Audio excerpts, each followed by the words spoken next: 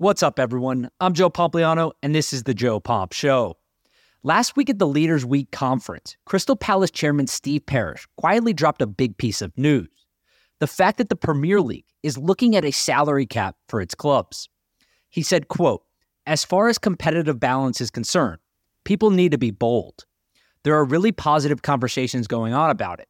We also have to be very careful because there are also some unintended consequences. Hopefully, we will get somewhere that will be beneficial, not just to the clubs in the Premier League, but to the whole pyramid and their ability to compete." Paris then went on and mentioned that the EPL is looking at a cap with a rigid structure that doesn't necessarily take each club's annual turnover or revenue into account. So for today's podcast, we're going to look at how a salary cap would impact the league, how a cap would make the EPL look like an American sports league, and what an EPL salary cap figure could actually be. I hope you enjoyed this episode, and let's get right into it.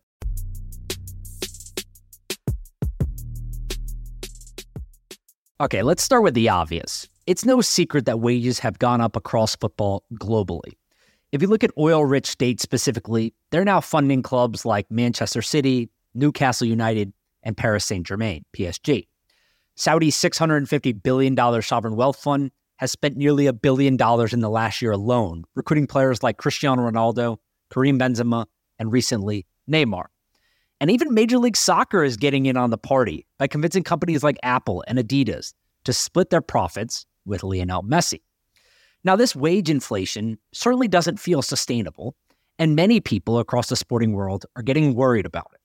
For example, the average Premier League club is bringing in more than $330 million in annual revenue today, but they put nearly 70% of that money back into player wages annually, with some clubs even committing upwards of 85% or 90% on player wages.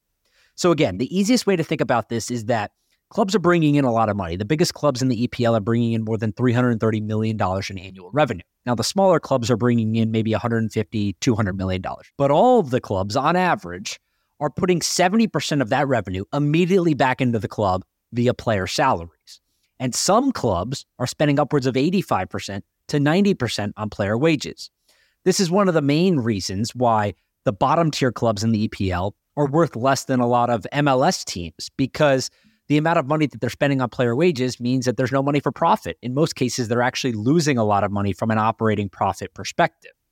Now, like I said, this level of spending is why many people believe a salary cap is eventually going to be inevitable. Now, to be fair, the Premier League does follow financial sustainability regulations. Financial sustainability regulations, you guys probably know it as financial fair play. The name changed, but it's from UEFA. The simplest way to explain that is that these are rules that restrict the percentage of revenue clubs can spend on players and coaches, transfers, and agent fees. And the restriction is eventually going to get to 70%. They're going to be gradually implemented over time, starting at 90% for this year, meaning that no club can spend more than 90% of club revenues on wages and transfers, including agent fees and so forth. That's going to go down to about 80%. So in 2024, 2025, no club can spend more than 80%. And then in 2025-26 and beyond, no club in the EPL is going to be allowed to spend more than 70% of total revenue on wages, transfers, agent fees, etc. But while these rules help ensure clubs aren't overspending on players and putting themselves into debt, the most obvious example of this recently is FC Barcelona, who has put themselves in a, what we'll call, quite frankly, a terrible situation where they're having to sell out future revenue streams to raise money to pay players and make their books financially more healthy. That could technically be helped, but these rules are also giving big clubs a huge advantage. The reason for that is because big clubs in the EPL generate a significantly more amount of revenue than the smaller clubs. If you think about Manchester United, they're going to generate about $775 million in annual revenue compared to Brentford, who generates about $175 million in annual revenue. So 70% of their revenue is still a much higher number than the bottom three clubs who would be on the brink of relegation. We're talking about teams like Burnley, Sheffield United, Everton, Luton Town, Brentford, of course, Nottingham Forest, like all of these smaller teams that are plus or minus on the brink of relegation this year and other years. Their revenue per year is obviously significantly smaller than Man City, Arsenal, Liverpool, obviously Man United, other teams like that, Chelsea, the list goes on. So the idea that they're going to spend 70% of their total revenue still keeps them at a huge disadvantage, and it does not necessarily mean there is going to be parity throughout the league. Again, just look at the differences, the disparities in payroll across the Premier League. Manchester United this year is going to spend about $250 million on player salaries. Manchester City is number 2 at $244 million. Arsenal is number 3 at $202 million. Chelsea is number 4 at $182 million. Liverpool is number 5 at $164 million. So the top 5 clubs in the Premier League are spending somewhere between $164 million to $248 million on player salaries this year alone. Can anyone guess what the smallest team is spending this year? I'll give you a second, because I guarantee you're not going to be able to guess it. The smallest team is Luton Town. They're going to spend $27 million on payroll this year. Manchester United is spending 10 times more than them on payroll this year alone. So again, the disparity is already existing between the biggest clubs and the smallest clubs in the Premier League. So spending 70% of your earnings is not going to bring that any bit closer. Now, this difference in salary that I just mentioned between Luton Town and Sheffield and Burnley, between the big 5 or big 6 clubs in the Premier League, is having a clear impact on competitive balance. And it's the main reason why a team like Leicester City is the only team out of Manchester City, Liverpool, Chelsea, Man United, or Arsenal to win the Premier League in the last 20 years. Literally, they're the only team to win the Premier League in the last 20 years other than the clubs I just mentioned.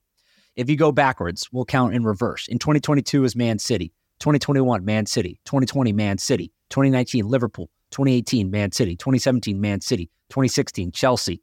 Leicester was in 2015. I know I'm not saying that right. I apologize. 2014 was Chelsea, and it goes on and on and on. No other clubs are winning this because of that disparity in payroll. It's the longest of long shots, and that's the reason why 2015 was such a magical year and one of the craziest things I, or frankly anyone else, has ever seen in sports. But let's be real. If the 70% solution isn't going to work, what exactly is the solution to get more parity? Well, some people have recommended a hard cap like we have in American sports, meaning a limit is set and no team can spend more than that limit.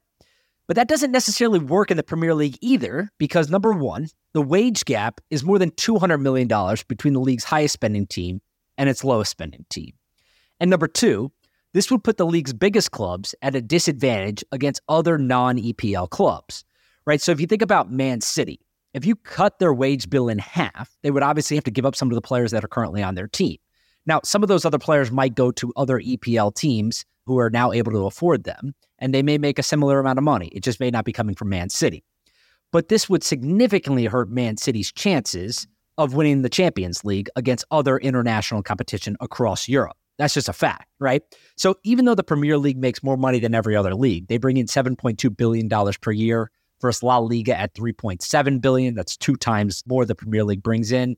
They're definitely bigger than Bundesliga, Serie A, and League One as well. The idea that you're going to cut their wage bill in half, you're essentially giving a bigger advantage to all the other teams and all the other leagues that are now going to be able to catch them in some regard on the international stage for the Champions League and other competitions like that. So hard cap, again, I don't think that's going to work. But another solution is that you could place a salary cap on player and transfer wages based on some sort of multiple of revenue generated by the last place club of the Premier League.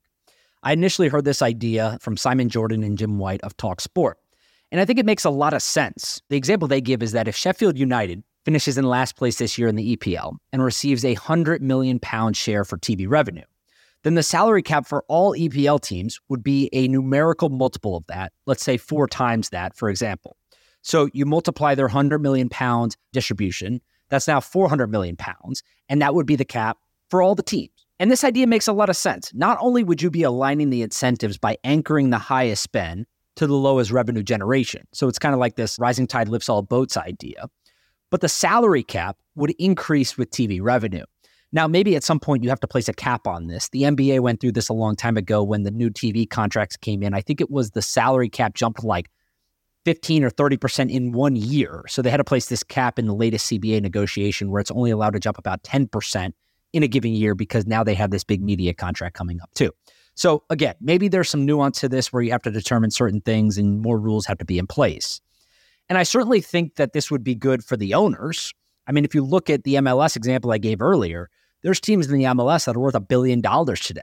They're worth more than Crystal Palace. They're worth more than Fulham. They're worth more than Everton. They're certainly worth more than Luton Town or Burnley or Sheffield or any of those other clubs.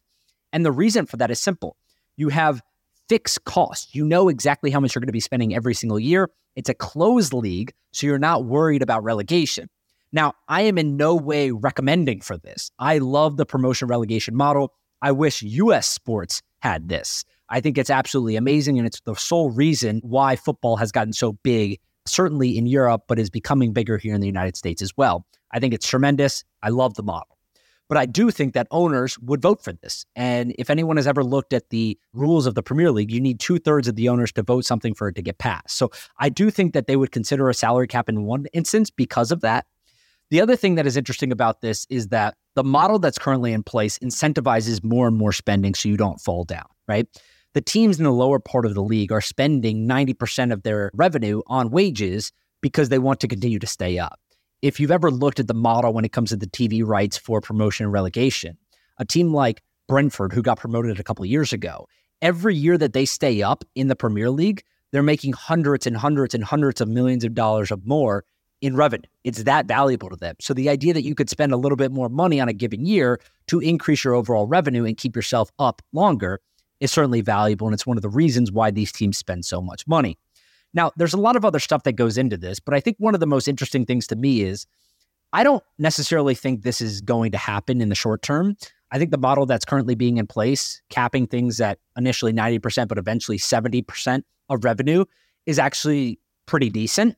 The idea being that you could stop clubs from taking on a bunch of debt and overspending for what they're bringing in. If you're able to limit it to 70%, that seems like something that could keep teams and clubs healthy for the long run. But the other idea I like that could eventually bring some parity to the league is the idea of a luxury tax. We have this in American sports. If you look at the MLB specifically, Steve Cohen bought the Mets. He spent all this money. They were spending hundreds of millions of dollars more than any other team this year.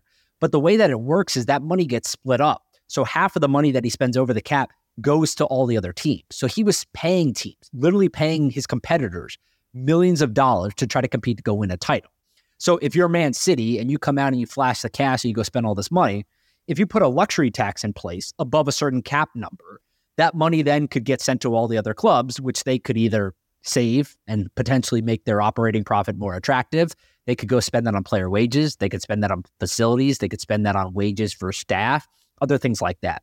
I do think that that could be a really interesting model going forward for the Premier League, because if you look at the landscape today, the Premier League is king. I think everyone recognizes that. They make more money than every other league. Their TV contracts are the biggest. They have the best clubs. Top to bottom, it's the best league in the world. But the parity is not there. No other teams are winning. And number two, the wages are getting absolutely insane.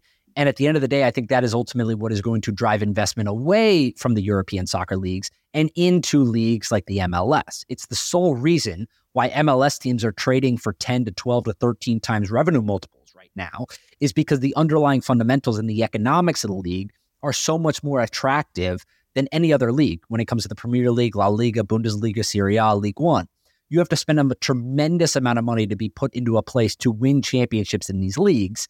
And in most cases, you're not seeing a return on your investment for a long period of time. Now, there are some outliers to this rule. If you look what AC Milan just did, they got taken over by a new ownership group, I believe last year or the year before, and they just reported financials for this past year. They reported a profit for the first time, and I think it was like 17 years. So tremendous outcome for them, but that's the exception, not the rule. So if I had to summarize what I think is going to happen over the next decade, it's that we're going to see these new financial regulations put in place over the next 2 to 3 years. That will do an adequate job of making sure that these clubs remain financially healthy. They won't take on too much debt, they won't go bankrupt, and they will be sustainable financially. That's super important. That's about half of the equation in my mind. But it's not going to do anything for the parity of the league. It's not going to do anything necessarily for the wages because of the fact that you can drive revenue from other sources. You can sell off assets. These oil-rich states that keep coming in, they're driving more revenue for clubs like PSG. They're driving more revenue for clubs like Man City. They're driving more revenue for Newcastle United. And that would ultimately increase the amount of money that they're able to spend on fees, and it would drive all the other teams in these leagues much lower from a competition standpoint. So what I do think is also going to happen is maybe it doesn't happen in the next 5 years. Maybe it's not even the next 10 years. But at some point, I do think that we're going to see some restrictions, we'll call it, around financials put in place from a salary perspective. I don't know if it's going to be a hard cap. I don't know if it's going to be a soft cap. I don't know if it's going to be a luxury tax. We don't know what it's going to look like. But the matter of fact is that wage inflation has gotten out of control in football globally. Whether you want to talk about the Premier League, Bundesliga, Serie A, League One, whatever you want to talk about, wage inflation has gotten out of control because of some of the people that want to come in and spend money. I mean, just look at Saudi. They're literally using their $650 billion sovereign wealth fund to buy some of the teams in their domestic league and recruit some of the top players in the world for $1 billion. That's not going away anytime soon. They're probably going to get the World Cup in the future. And I think that this is something many football fans should be concerned about because it has the opportunity and the chance to fundamentally change the game forever. That's it for today, though, guys. Thank you so much for listening to this podcast. I really hope you enjoyed it. If you did, all I ask is that you share it with a friend and leave me a 5-star review on Apple or Spotify. I hope everyone has a great day. The NBA is tipping off tonight. It's a great week, Game 7 in baseball, and so many other great sporting events. Have a great week. We'll talk on Friday.